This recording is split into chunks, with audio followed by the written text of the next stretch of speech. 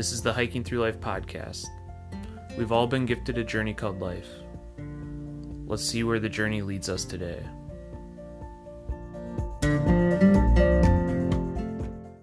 Are you looking for some wool for your little ones on your next adventure? Try Ella's Wool.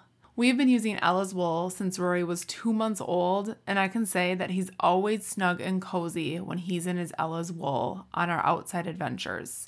The moisture wicking material is sure to keep your little one comfortable on their next adventure. Whether it's around the block or trekking to the top of a mountain, Ella's Wool will have your little ones covered. Use code HikingThroughLife2020 to save 10% off your order. Go to ellaswool.com and use the code HikingThroughLife2020 to save 10% off your next order.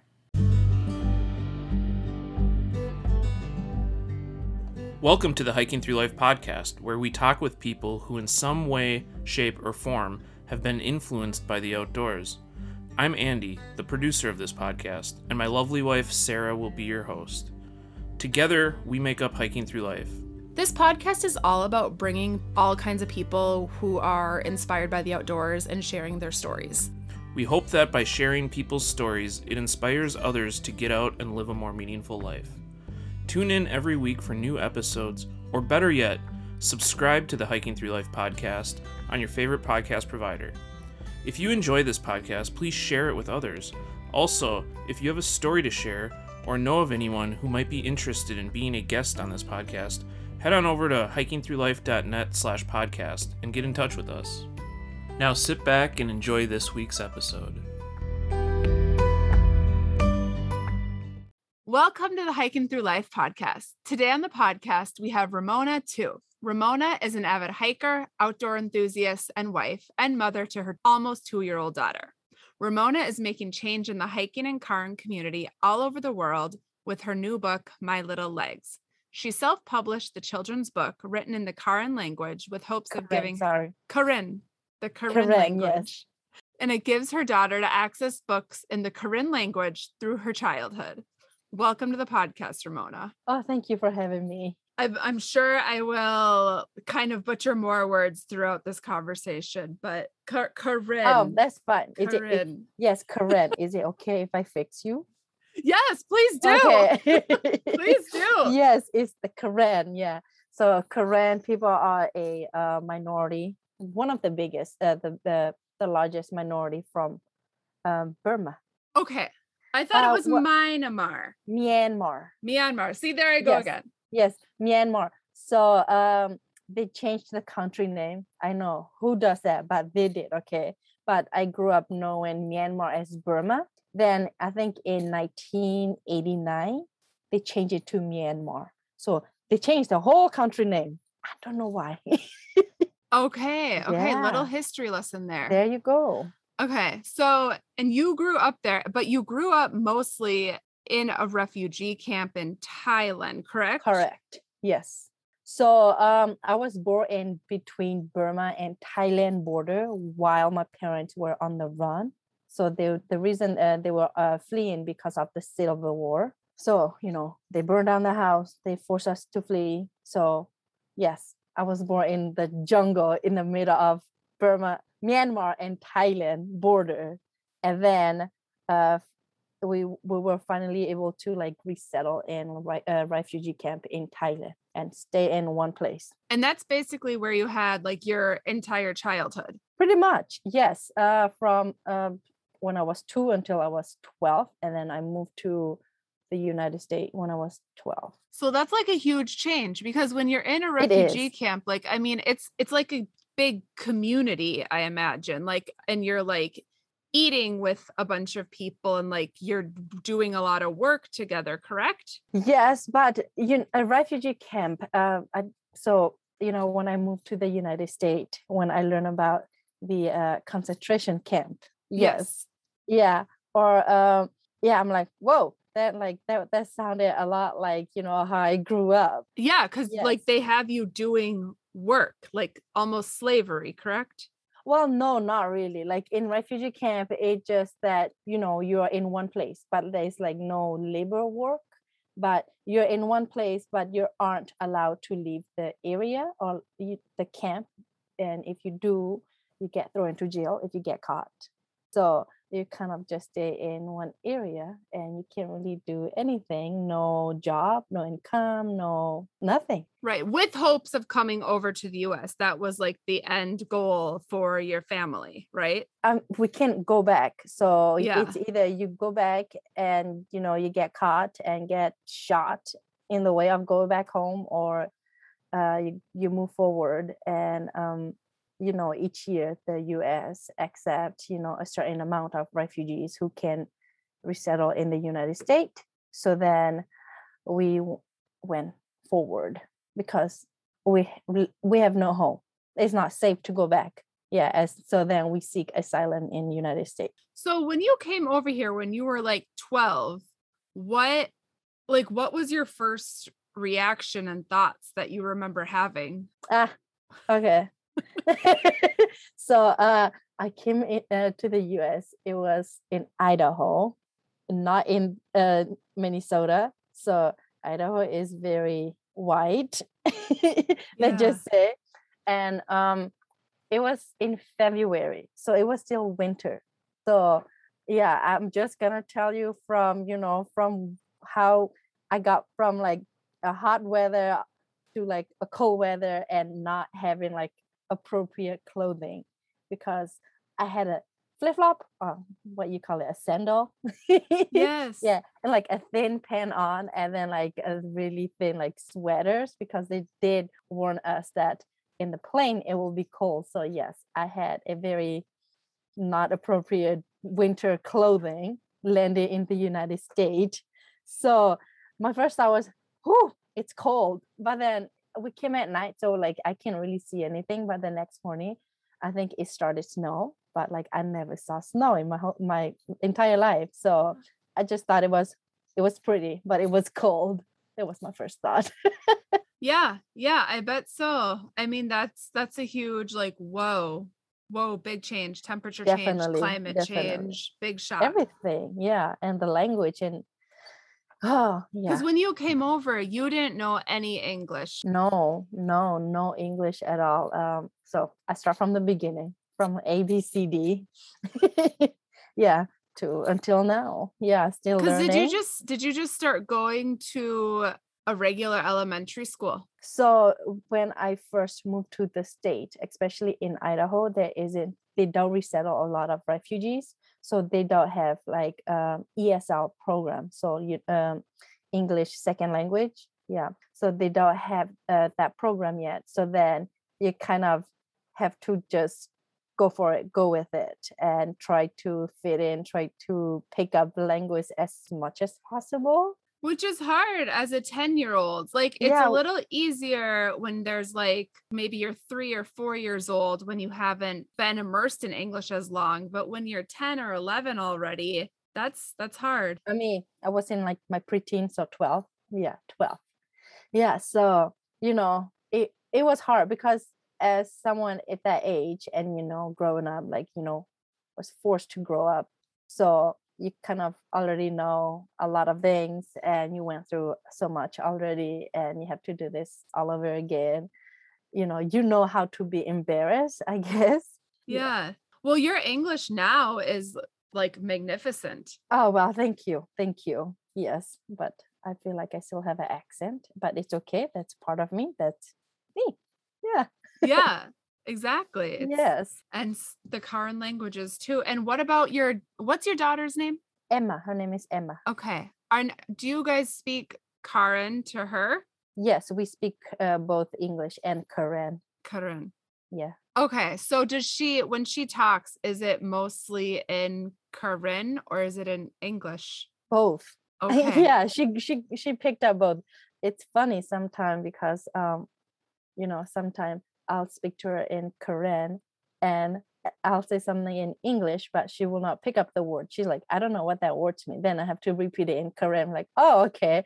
And vice versa. Sometimes I'll say something in Korean. She's like, I don't know what that means. So then I'll have to say in English. So we have to, it's going back and forth. Yeah. But that's so good for her brain to process that and think that. That's so good for her little brain. Uh-huh. So hopefully she can still, learn to speak and read and write our native language by the time she's growing up. So that is something I want to keep in, that culture, for the culture. Well, yeah, and that's like the whole thing behind your book, My Little Legs. Mm-hmm. Like you wrote that like with not even wanting to publish it to the world. Is that right? Correct. I wanted to do it for my daughter actually, because growing up, I don't really have access to book. I don't have any children book. Actually, I don't. Yeah, no children book in the house at all. The only book that was available was the Bible, like the Bible, not even the modern version. It's like the old Bible. So that was the only book. And that was in the refugee camp, right? Correct. Yes. And was that just because like they didn't have access to them? They couldn't provide them for the people in the camps? Like that was not a priority. Well, they do have a library, but I guess it's just how I grew up. It wasn't in my family. It wasn't important to my parents. That's not how they grew up with it, going to the library or read in general, read for fun, or just, the importance of literature. It wasn't important to them, or that's not how they were raised. So then when I come to my turn, they didn't do that with me either. But then, when I came here, I'm like, wow, people actually read book for fun. They have books lying around their house. They have bookshelf. And I'm like, I want to do that. I want to, do that for my daughter when I have a kid someday. But so that's why I started writing that book. And then I look around and there wasn't any Korean English book. So I'm like, I want to write a book in Korean language and also in English, so that, because that's what my daughter knows, Korean and English. Yeah, right now. So then I'm like, in English, it can be an invitation to, anyone, like even her friends can read it, or like other kids that doesn't speak like Korean or read Korean. Yeah. So there was in English, it was an invitation to other people. But like Exactly. in Korean, it was more of like for her, and like, even her cousins, they can, read, maybe read Korean someday. So that was for them too, for a family thing. But then my friend was like, you should publish it. I'm like, okay. So that's the story, I guess. And so My Little Legs, like it's kind of about your daughter Emma was the inspiration of the character. Correct. And it's just kind of about like all the magnificent things little legs can do outdoors. Mm-hmm. Yes. So yeah, the book is featured in the character is her, Emma. So is that her name in the book? Yes, Emma. And then she's wearing like a Korean traditional dress. And also I was just, her growing up, and I went back and look at the picture. I'm like, this is like her development, like milestone, started from like crawling to climbing things and to walking. Yeah. So I also wrote the book based on like her development milestone. How about like the eating of things? Did you have little babies eating things in the book? Was little Emma eating dirt and sticks and twigs? Actually, Emma is not like a eater somehow. So, some kids, they pick up stuff and they put it in their mouth. And somehow she's not that kid. Interesting. I know. That's good. Yeah, it is good. So she hasn't ate dirt yet. Like, oh, but yeah, I have seen kids that, pick up a sand and just shove it in their mouth.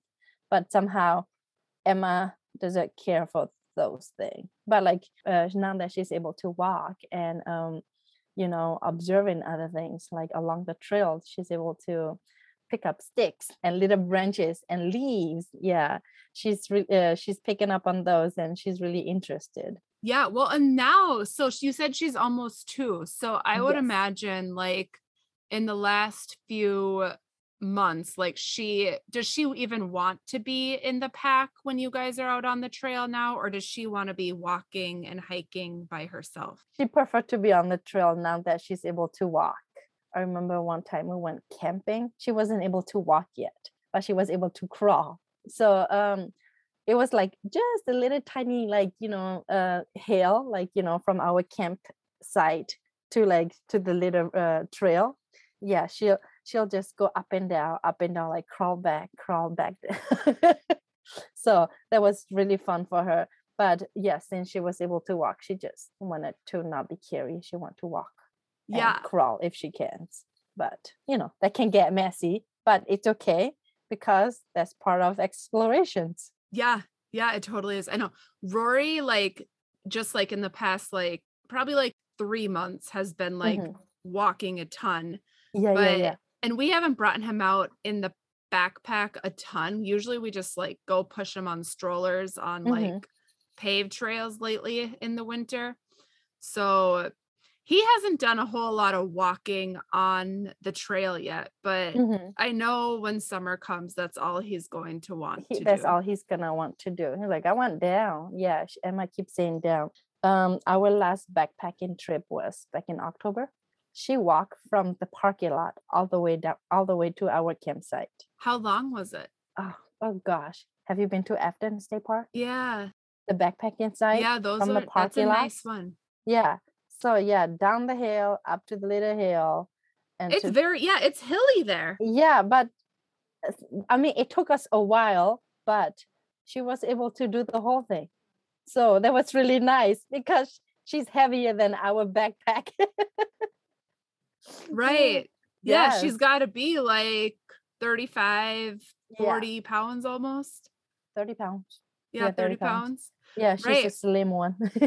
Yeah. I guess Rory's only 30 pounds too, actually. Okay. But yeah, in the pack, it feels heavy. It does, especially like the hills. Yes. Wow, so she did the whole thing. That's awesome. Yes. So it's really nice for us. So hoping to do more of that in the summer. Do you guys do any winter camping? We haven't tried yet. The coldest we did was in that October. Yeah. We did one in November. Whoa, okay. But it was the beginning of November. So basically October. Okay. And then also the earliest we did was March, the beginning of March last year. And it was still cold. Yeah, that's cold. It was a lot colder than October, let's just say. Yes, but with the right gears, you kind of, it's doable with the right gears. Yeah. So that's like another like interesting thing. So you didn't grow up doing any of those, no. And then you came over, you went to Idaho. You went to college in Idaho, correct? Yes. And that's when you kind of started outdoor recreation. Mm-hmm. Yes, correct. After, it was more of like toward the end of my college years that I was growing up. I just had a lot of personal traumas as a child, and growing up, and like in my culture also, like talking to a therapist or talking about feelings, it wasn't like a normal thing. It was like so then I'm like, well, I've grown up, like those things, and I have never tried a therapist before, and or talking to anybody that I trust, or with my story. I don't have anyone, so I'm like, I gotta figure out another way to do this. So I start going hiking, and and like just go for a walk, especially like in a place like with in the woods. It was quiet, there was no one there, no people, and it was just like very therapeutic for me. It was like nature therapy thing, that kind of thing.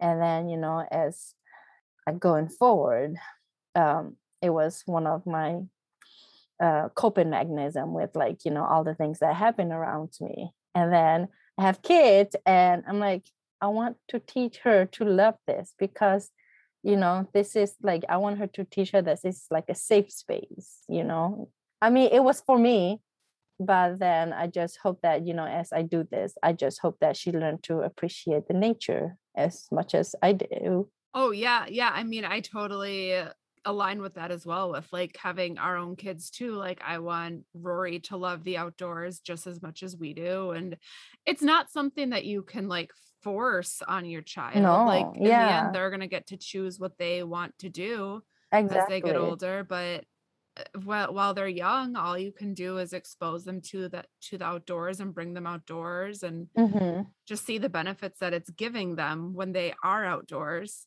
Yeah, so it's paving the way, I guess. Exactly. Right? Yeah. Yeah, paving the way. Yeah. Yeah.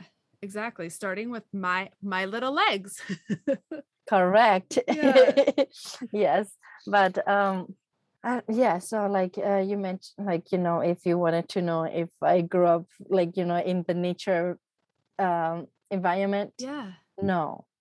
Like, you know, growing up in refugee camp, like each house is like a few feet apart from each other. So it was very crowded, it was dirty, everything was dirty. Well, when you say everything is dirty, I mean, that kind of makes me think of the outdoors anyway. The outdoors is dirty. It is, but like not in that way. Right. Ours is, you know, when you're out in the outdoors, like open space, big space, and like there's not a lot of people. Yeah, but like I'm talking about when I was in the camp, like each houses is like very close to each other. You can hear everyone. I feel like you can breathe everyone's breath around you because it was very close, and you know the water and everything. It was not sanitized, and trashes everywhere. Yeah, piled up, like, you know, around your neighbors, and like, you know, because we don't have proper disposal to dispose to trash. So then, like, you know, people burn those trashes, and then it just come back into the same place. So it was very polluted. Yes, but it's not like a open space, I guess, like how we, you know, we do nature walk around here. Right. But, you know, just listening to you talk about the refugee camp is kind of Mhm. interesting because I think so many people think of like camping can be a very dirty activity. Like when you camp, you have to But this pee is totally outside. Right. different. Right. It's very different. But Yeah. like people think camping is so dirty and some people don't want to go camping because it's Okay. because camping is so dirty and they don't want to I guess experience getting dirty. But like Oh, your my experience dirty in the and their dirty refugee, are yeah, definitely like different. Let's the just say. refugee camp is much, much different Yeah. than that.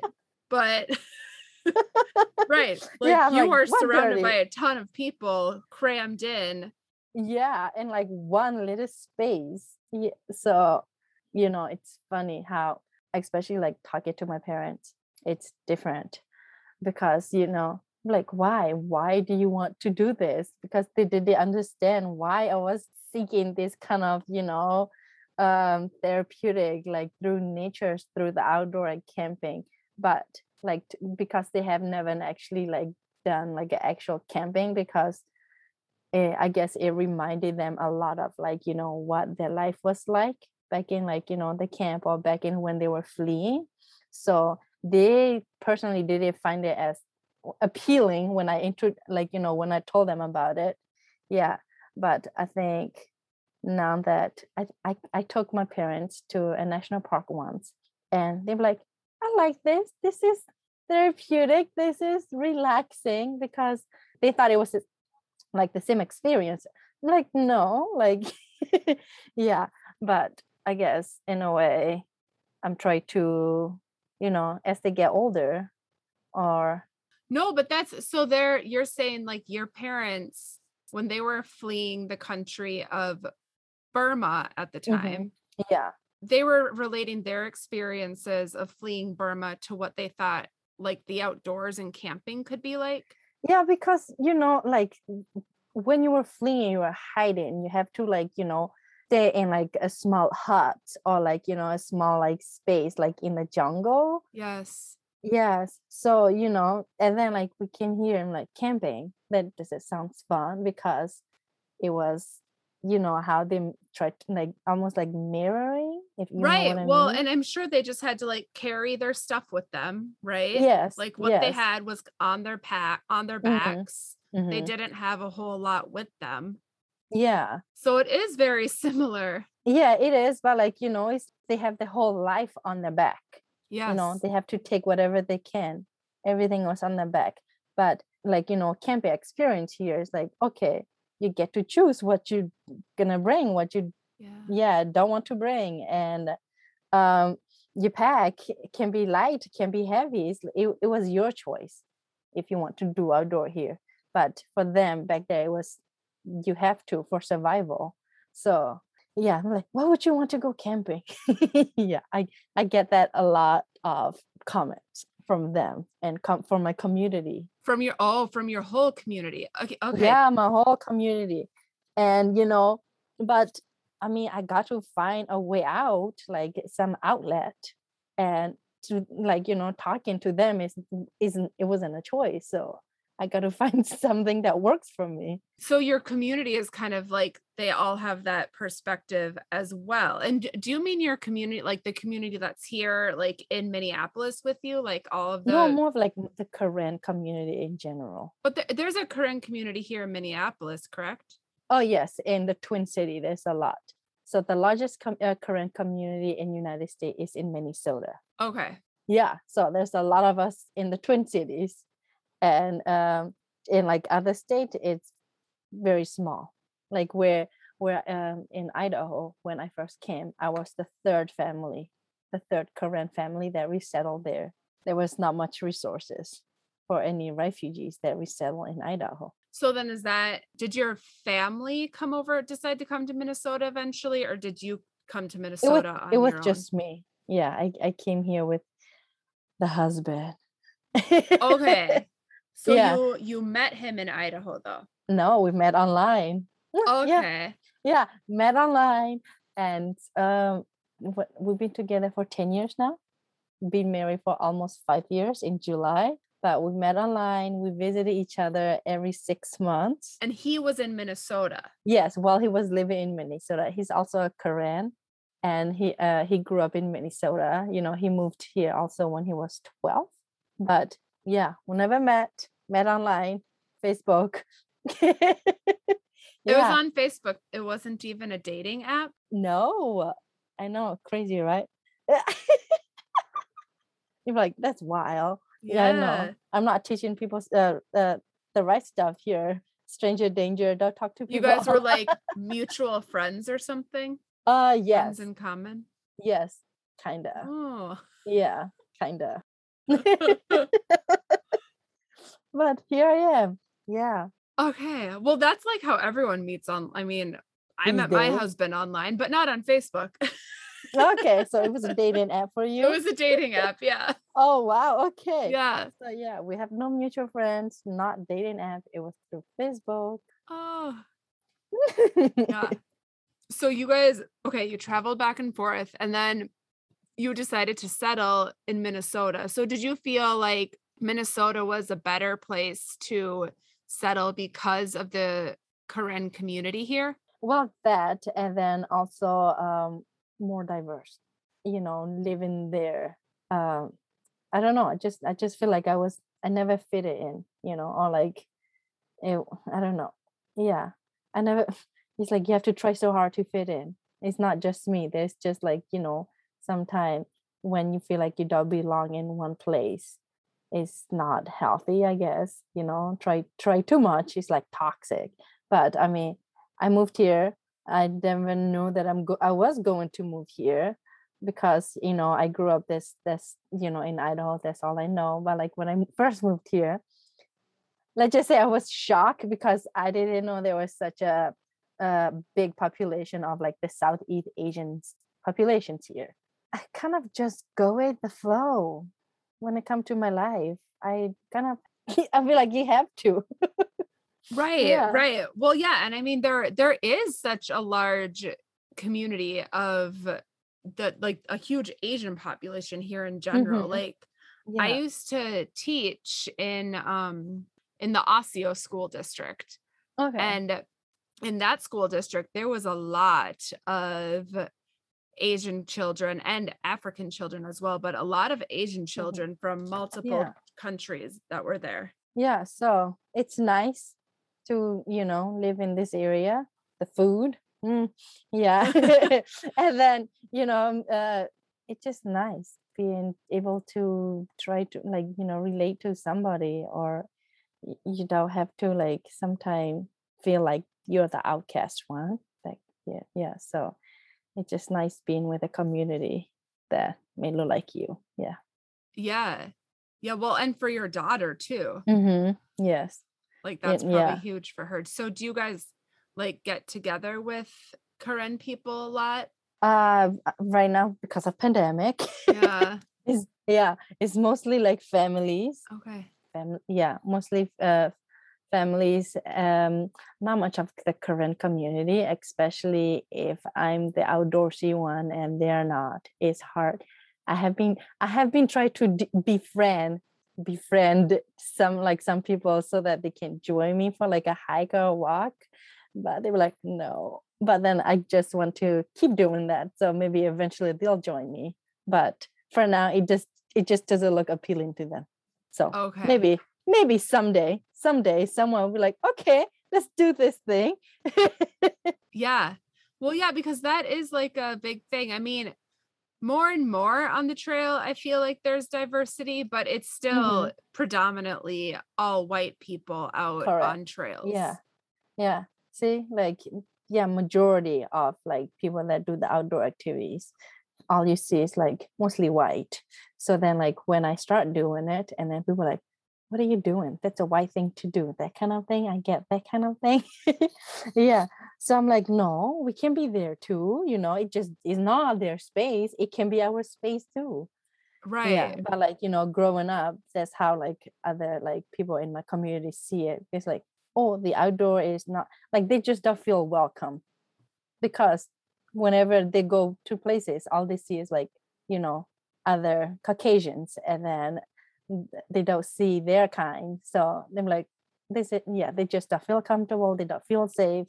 So me, as I keep doing this, that I hope that I could maybe inspire them to be like, okay, she's out there, so I can't do that kind of thing. So I hope to prove people wrong, or just keep doing what I do, and eventually maybe hopefully I can make them feel comfortable, feel more welcome, to the outdoor. If they can utilize the outdoor for their healing journey, whatever they need to do out there, they can go enjoy the outdoor. Right, exactly. Like it's a place for everyone, and it's it's sad that people don't feel welcome out there, because it's like it's the trail. That's all it is. It's a trail. It's the outdoors. It's the trees. Yeah, it doesn't belong to anybody. Yeah, but then I think it just being the minority. Yeah, that's how the majority makes it feel. Yeah. Yeah. Well, and you think like everything's written in only English when you go those places. I don't know that national parks write things in other languages at all yet. I don't think they do. Probably not at all. I think, if you want to make a big impact like that, you have to start small with the state park, with the state trails, with even city parks. I think to make a big change like that, you have to start small. Yeah. And I don't even see that a lot of places yet. Not even in state park. No. Yeah. Unfortunately. So hopefully in the future, something can be done about it. Yeah. Yeah. What other reasons? I mean, besides like not feeling welcome, do you think there's other barriers to it? Definitely, like equipment, gears, anything. Yeah, like everything. Like, people that and like even just like an introduction to anything, because a lot of like immigrants, a lot of like a minority, they grow up like, not knowing those stuff, and so they don't have the advantage of those knowledge. But like some of like I didn't either. So how did you learn? How did I learn? Kind of just insert myself, because I'm like, I want to do this. I guess in a way I'm a go-getter. Yeah, like I want to learn this. And then but like even as I started it, it was like a big barrier to me. I mean, I don't have the money, I don't have the knowledge, I don't know if I'm doing this wrong. But I mean, hiking just need energy and and to go for a hike or a walk, and maybe a good buddy. But I don't know, I just do it somehow. Yeah, because the stuff is expensive, like buying the gear and everything. Yeah. I mean, that can be a big barrier for all kinds of Definitely. people, I think. And Yeah. I think that's what does stop people. Like, I think a lot of people do think that you have to get very expensive stuff. Yes, but then at the same time, I think mostly it's with the environment that people are in, like I said, like I mentioned, the not welcoming part. They don't see other people of their own are not in the trail, so they're like, this isn't, I'm not going to do this. But yes, expenses it's just like a disadvantage for a lot of us, Right. especially when you grow up in the immigrant families. Yeah. But you did say you got your parents to a national park once and they liked it. Once they liked it. Yeah, but I probably forgot to mention that we're gonna be up in the mountain and the weather are unpredictable. Yeah, but I mean they liked it, but I guess they have seen this kind of, the mountain, the trees, the open space before, but it's just different right now. They can like actually enjoy it. Yeah. So it was actually last summer. What Took my park parents was to it? Yellowstone. Yes. Yeah, Yellowstone. But my parent did say that, okay, I like this. But he's like, it would have been nice if it's not rainy on us like the whole time. I'm like, yeah, you're up in a mountain, up high in, high elevations. So you never know what kind of weather you'll get. Yeah. But they probably didn't have the right year also. Me and my husband, we did, because we have invest in some stuff that could, just in case those weather predictable like weather hit us. But like my parents, they were not ready, so I felt bad. But at the end of the trip, I guess I changed my dad's mind. He's like, okay, maybe I'll do this again. Yeah, but that is huge. Like, not having the right gear can make or break a trip. Absolutely. Exactly. It's like you either hate it or you like this, that kind of thing. But like it was, I don't know. We're up in the mountain. It was cold, a little cold. It wasn't too bad, but they just wish that they had the right gear so that they can enjoy this. Yeah, exactly. Yeah. So, and your husband, was the outdoors always a thing that he did since he had been in the United States, or what? No, I think I introduced it to him. Okay. Yeah. So I guess I'm an outdoor converter. Yes. Yes. For your husband and your daughter. Exactly. And maybe hopefully other people in my community, Yeah. Yeah. So it's okay. I don't mind. I'll be that outcast. I'll be the crazy person that, do outdoor stuff. What are you, crazy? Where are you going camping for fun? Where are you hiking for fun? But I don't mind being that person. Yeah. Someone has to do it to get out there and show people the way. Exactly. So paving the way. Yeah. I know. Yeah. Crazy, right? So, and in Idaho, you said the Sawtooth Mountains was like where you spent a lot of your time, right? Well, also I try to go there as much as I can, but I was going to college, working like 5 different jobs. Actually, I have been working since I can in the United States, age 16. So mostly because in Idaho, you live in the valley, like the place where I grew up, I was living in the valley. So like wherever you go, you'll hit a mountain or a hills, a big hills. So that's where I mostly do my local my local hiking. But whenever I have a chance, whenever I can ask for a day off, I always try to go like drive up to like Stanley, to like the mountains. It's a lot prettier over there. Yeah. And where do you like to go? I mean, here you do like so much hiking, mostly with just you and Emma, right? Mm-hmm. Yeah, because my husband is working. Yeah. Yeah. But we try to do together as much as we can. But mostly me and Emma and whoever I can drag with me to the trails. Yeah. Whatever family member is willing. Yes. Yes. So, but I made a friend through Facebook, a hiking group. And yeah, we have been hiking together when we can since then. I think I have been doing a lot of outdoors since I moved here, not as much as when I lived in Idaho. But I wish I could have, because the scenery are more prettier over there. Yeah, it's Yes. much more Yes. mountains. Yes, much more mountains. Yes. Here's a little flat, but Yeah, but once you get up to the North Shore here, there's but some... like again, like I have learned that in every, it doesn't matter. It's more of like, where is your state of mind is at, wherever you are. Yeah, it doesn't matter if it's flat, if it doesn't matter if it's in the city, not. But I think it's just where your mind is at. But I find every season pretty beautiful. I like that statement so much. And I think before having Rory, before becoming a mom, I always wanted like some really challenging hike. Mm-hmm. But yeah, now it's just like, it doesn't really need to be like a challenge hike, a big expedition. Exactly. Yeah. So that's what I have learned, as I keep doing this, being the outdoor. Yeah. Doesn't matter. Yeah.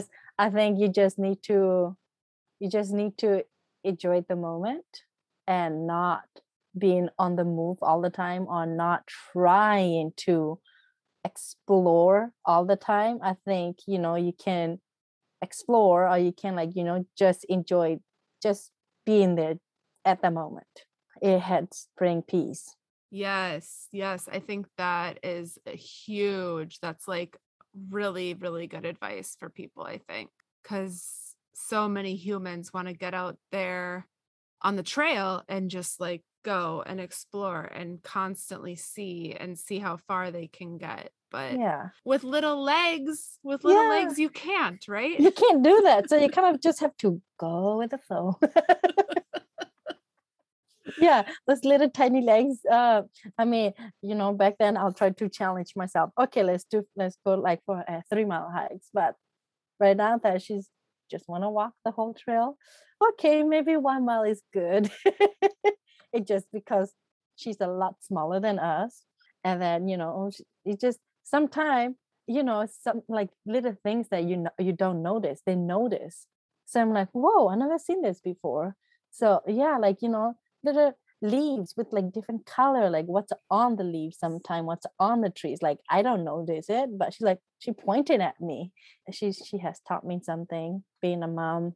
Yeah, it's so true. They slow you down. They do, but in a good way. Like they're not gonna be a baby forever. And especially like growing up in America, like the Western thing, like you have to compete all the time, you have to like be on the move all the time. Yeah, so then like nature slow you down, like kids slow you down to take a step back and just enjoy the moment, or try to enjoy the moment, or take it in as much as you can, because there's only at this moment. Right, exactly. Yeah, I like how you said, like in this country, in America, people are always on the go all the time. I mean, that's a huge thing. And I don't know, like in your own culture, I mean, you grew up in the refugee camp, so it was probably different, but in your culture, the current culture, like, are they more connected to family and slowing down? As a community is very family oriented, and then people are very chill, very relaxed. They're not on the move all the time. So it's another funny thing is that I noticed in my culture, when people first moved here, because in America, okay, you have to be at this appointment at this time, and you have to be on time, and like it was really hard for us, because we're not used to being like on the dot all the time. Yeah, so it was like it's still like a big adjustment for like us people. Yeah.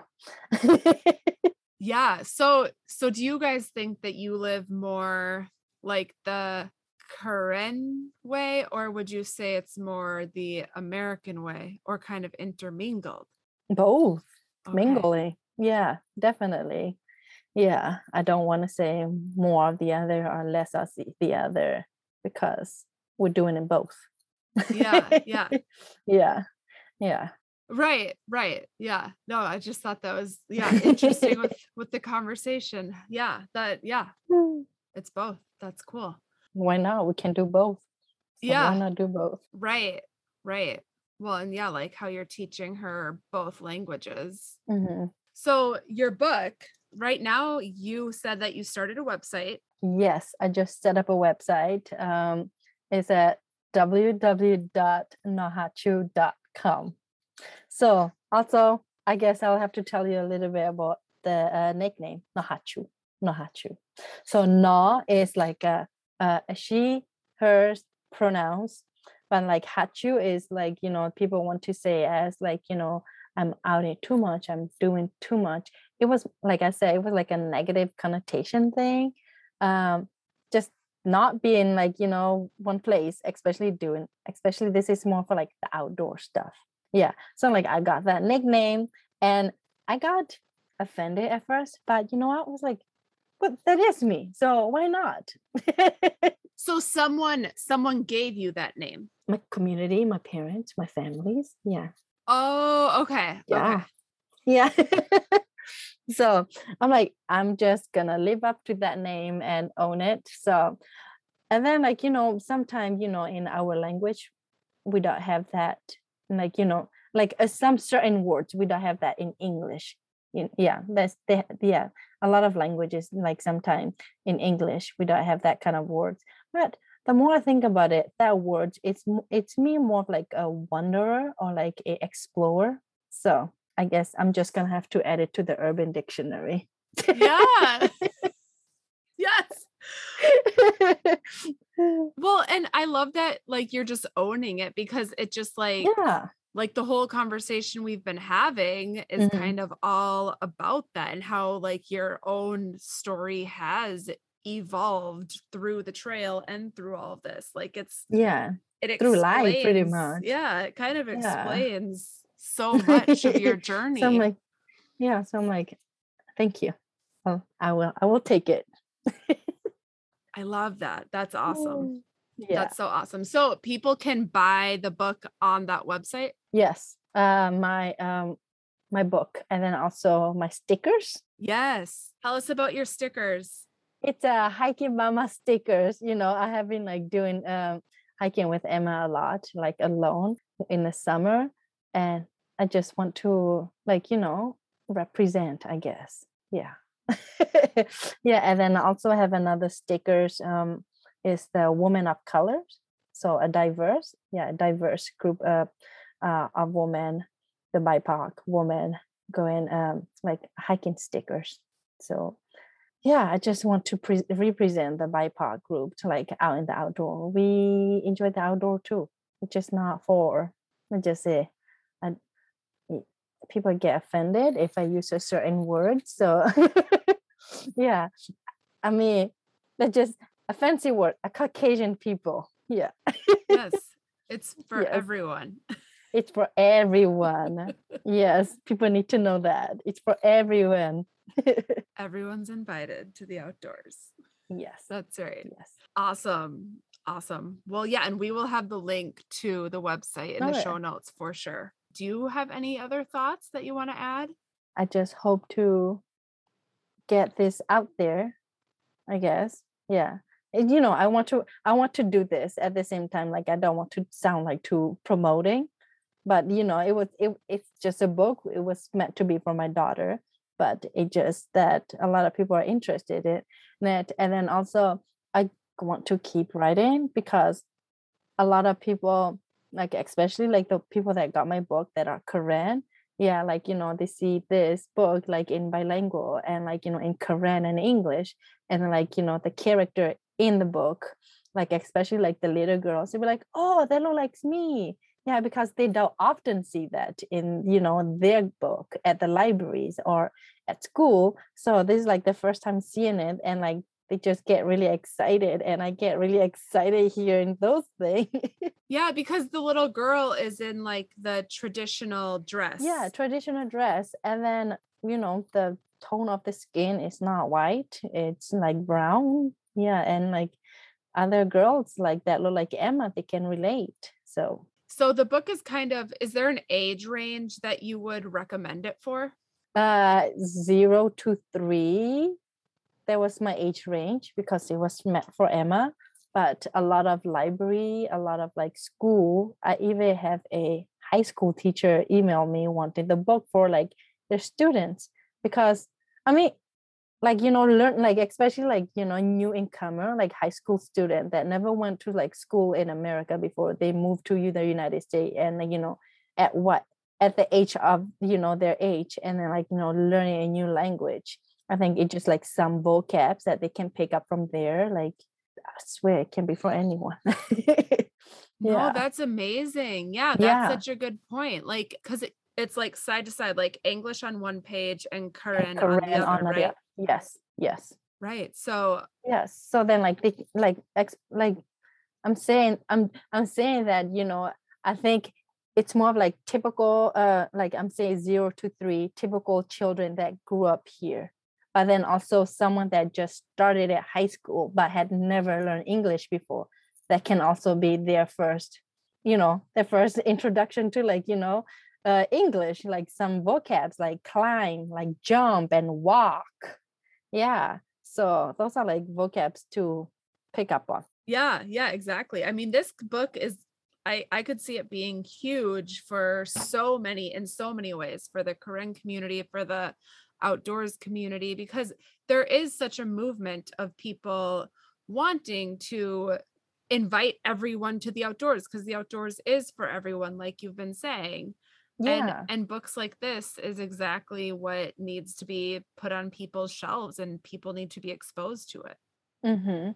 Yeah. Also, you can edit this out if you don't want, if you want to.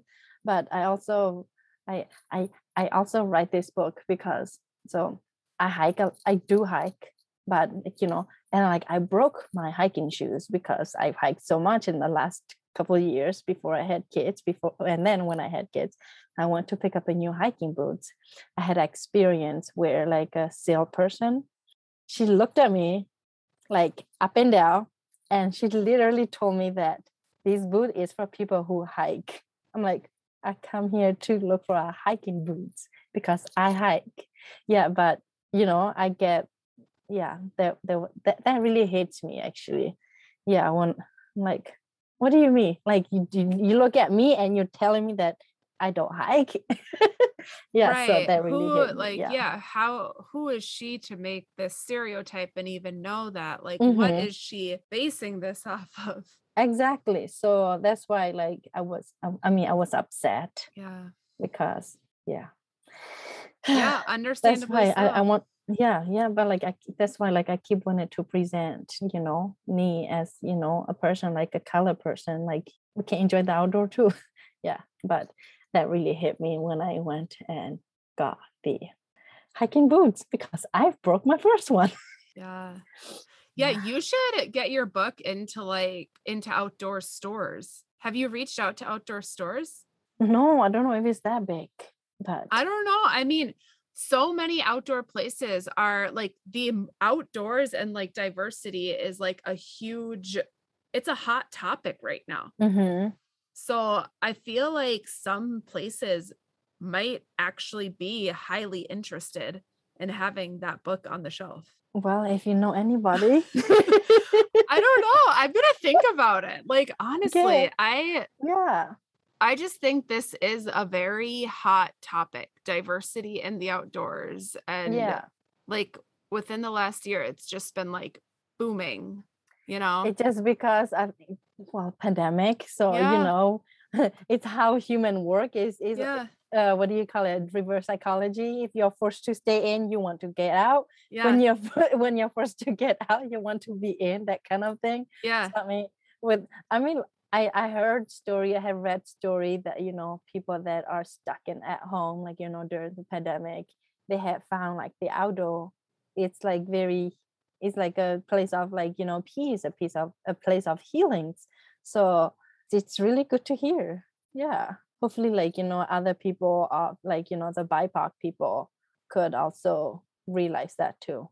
Yeah, it can be a place of healing, and hopefully people can find peace in it when they can go see a therapist, or when they can afford to go see a therapist, that kind of thing, because people lost their job, they lost their insurance.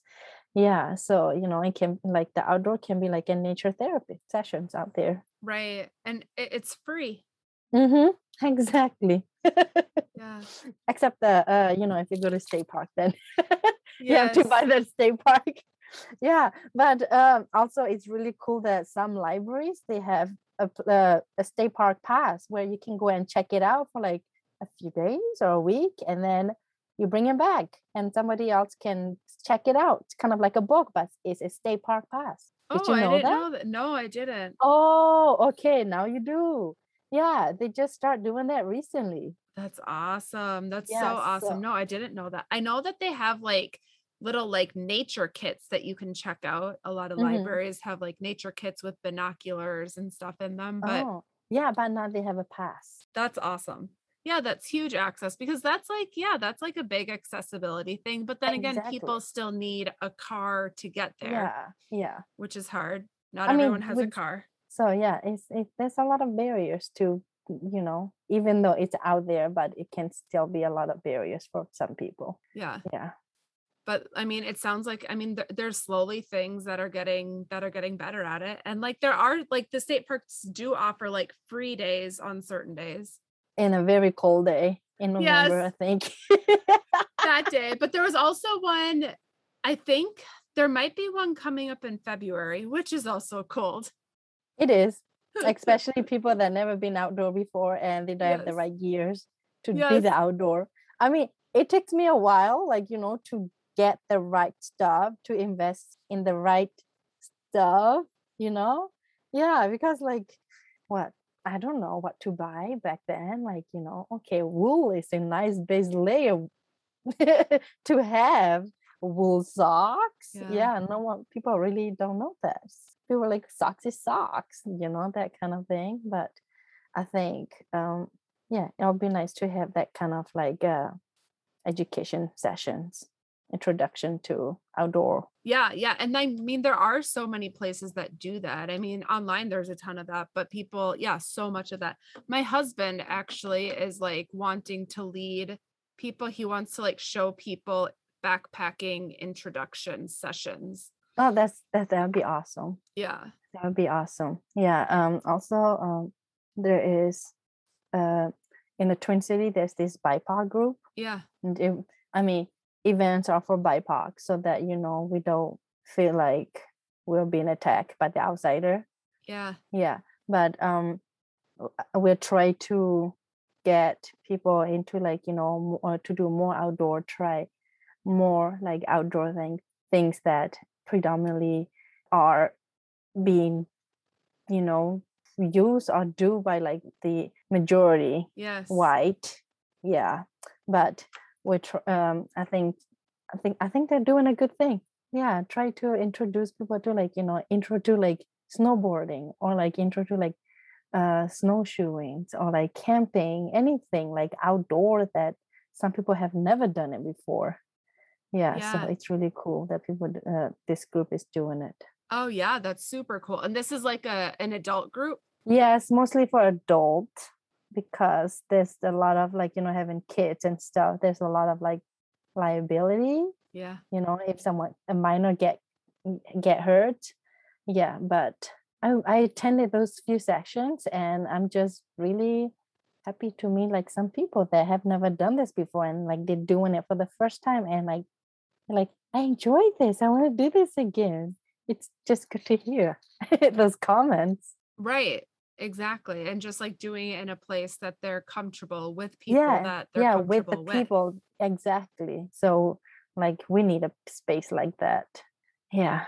Because, if like somebody that have never done like outdoor activity, have never like just starting to, and then, for example, if they were to be my situation. They went to look for like a hiking stuff or like, a camping gears, and like, they get that kind of comments. It's like, okay, I don't want to do this anymore. Right. Exactly. One little comment and it just like rubs you the wrong way. Totally. Yeah, it rubs me the wrong way, and it pretty much taught you what people think of us, or or like know of us, or like what kind of stereotype or like prejudgment before we even get so it's ridiculous. They just yeah, super ridiculous, very unfortunate. But like, I mean, it's thank goodness that there's people like you in these communities that are such like strong-willed and go-getters who want to like support the community and get your people out there. Yeah They need people like you. So way to go. Well, we'll see. I need to get your book. So are you going to bring them to libraries? Yes. So the St. Paul Public Library just ordered like a stack of books. So it's going to be in the libraries, and I'm doing some story times coming up. Oh, yay. Like live story times. That's so cute. Yeah. So I'll go into the library, do the story times, and then also I'm doing a virtual one. So maybe then people can watch it online. Good to talk to you. Yeah. And thank you for doing this. Thank you for inviting me to this. Yeah. Yeah. This was awesome. Thank you.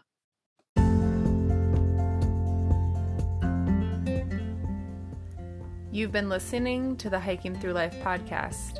Peace, love, and hike through life.